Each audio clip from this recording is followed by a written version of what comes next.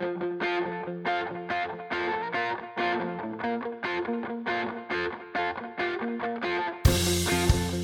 are listening to your New Puppies Podcast, starting you and your dog off on the right paw.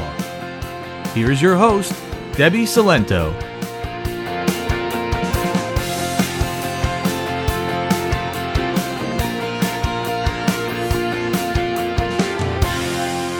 Hello and welcome to episode 37 of Your New Puppies Podcast. I'm Debbie, and today we're going to talk about the 3 different types of training you need to turn your puppy into a well-mannered dog. So usually when we talk about training your dog, we think about training a command, like sit, or you want them to come when called, or you want them to have a sit and stay. Or maybe we don't even think about training until a bad behavior pops up and we need to correct it. And even though all of that is part of training your dog, it's a very tiny part of it. And I want you to start thinking about training your dog in a much bigger picture, because I've seen it 100 times where a dog knows all of its commands. They are the star pupil in obedience class, but when they go home, there's inappropriate chewing going on. Or maybe they get overexcited when the doorbell rings. Or as soon as the owner's back is turned, they're grabbing food off the counter. That's not the well-behaved dog we all want. So to get that well-rounded, well-mannered, well-behaved dog, you're going to need 3 different types of training. And by the end of this episode, you're going to realize that training starts from the day you bring your dog home, and it's going to happen every day throughout your dog's life. So the 3 types that I keep mentioning is going to be skills training, preventative training, and habit training. We're going to take a look at each of these. So let's start with the first one, skills training, because this is the one we all think of. You're going to teach your dog a specific behavior on command. It usually involves formal training sessions. So whether it's a class or, it's 5 to 10 minute sessions throughout the day, you have to formally teach your dog something. So the most common example is going to be obedience training. So, sit, down, stay, come, leave it. The reason why this is the one we kind of grab onto is because it's very action oriented. I say you do something, your dog does it, and there's the feedback. We can see that it's working. We can wrap our minds around it. And it is a very important training to do, because sometimes we just need to tell our dogs what to do in any given moment. For example, I've talked about it before, Mariah, if I'm sitting at my desk and I'm working and I'm just not paying attention to anything around me, she will sometimes come over and kind of climb into my lap and ask for a little bit of attention. And the vast majority of times, I'm happy to do it, because it's when I'm sitting at my desk for way too long and I need a break. But every once in a while, it is not a good time. So I can say, Mariah, go lay down. And that's exactly what she does. I don't know if you just heard that, but she just moaned at me because she was sleeping and I said her name and woke her up. Anyway, we are also very vocal creatures. Like, that's how we teach and that's how we learn and that's how we explain things to each other.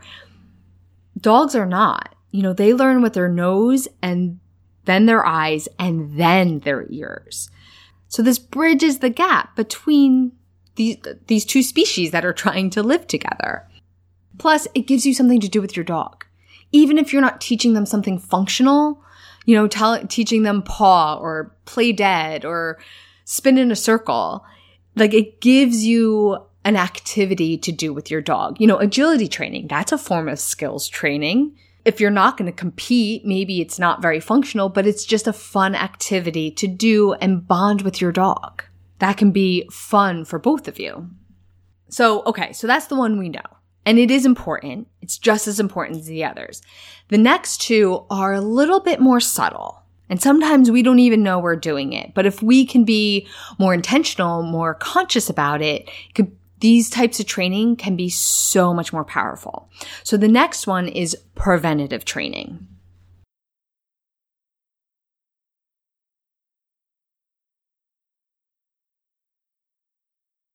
And this was best said by our good friend Benjamin Franklin, an ounce of prevention is worth a pound of cure.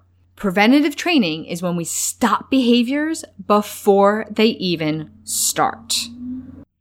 Because I think we can all agree that not allowing a bad habit to start is much easier than breaking them for ourselves and for our dog. So this usually involves behaviors that are typical to dogs that don't fit in our world, like barking and chewing and jumping and sleeping in our beds. So this is the training I focus on when it comes to puppies. I would rather never allow my puppy to jump up on me, never give them attention, never let it work for them, because then when they're full grown and 60 pounds and grandma comes over, hopefully they won't even think to do it. This is where the simple act of putting your shoes away is training your dog.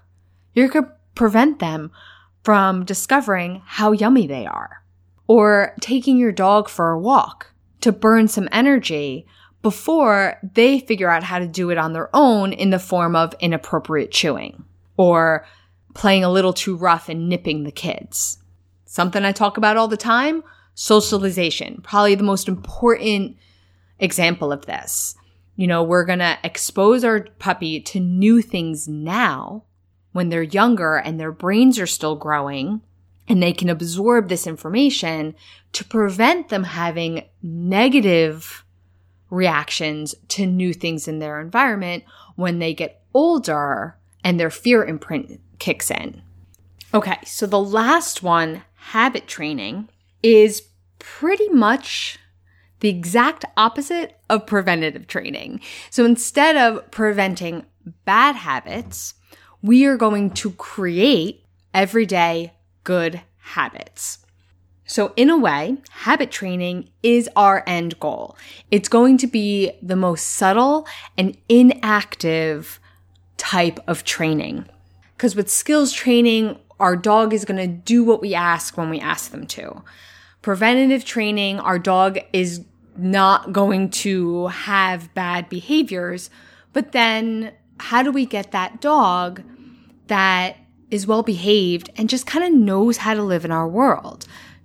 Like knows they're just not allowed on the couch, knows they're supposed to go to the bathroom outside, can be left alone without causing trouble. That is where the habit training comes into play.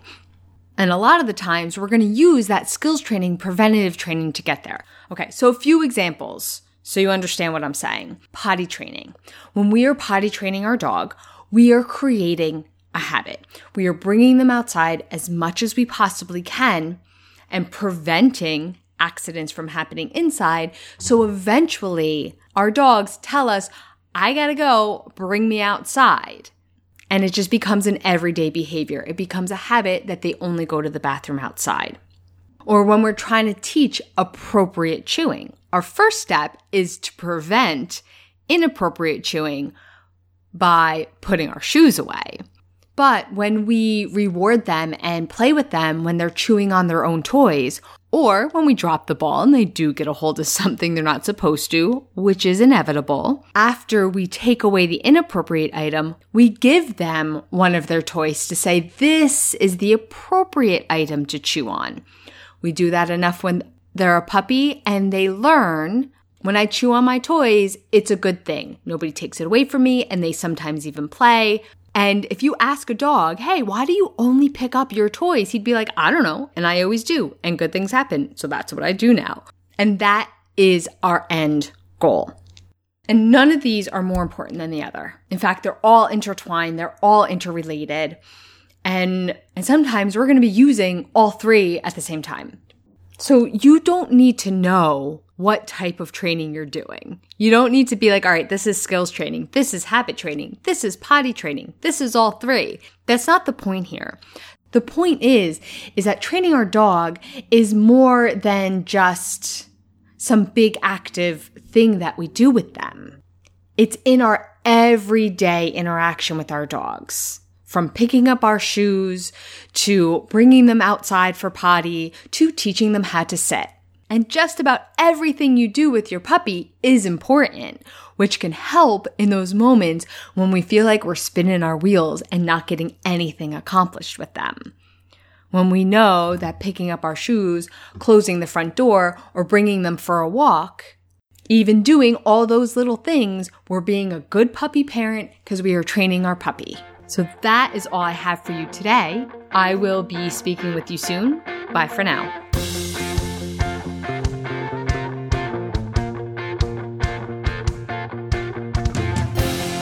Thank you for listening to your New Puppies podcast. Learn more about us at playtimepaws.com.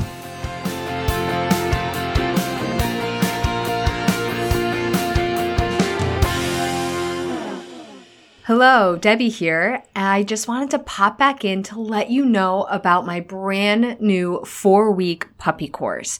So if you're thinking about getting a puppy, or maybe you already have one, this is my new 4-week course where I go over all the stuff that you need to get through puppyhood. So it's a lot of stuff that I talk about on the podcast, but I go into greater detail, and throughout the course, you have direct access to me to answer all of your questions. And there's even an option for a one-on-one training video session with me throughout the course. So if you're interested, you can head over to playtimepaws.com/puppy, and I hope to see you over there. Bye for now.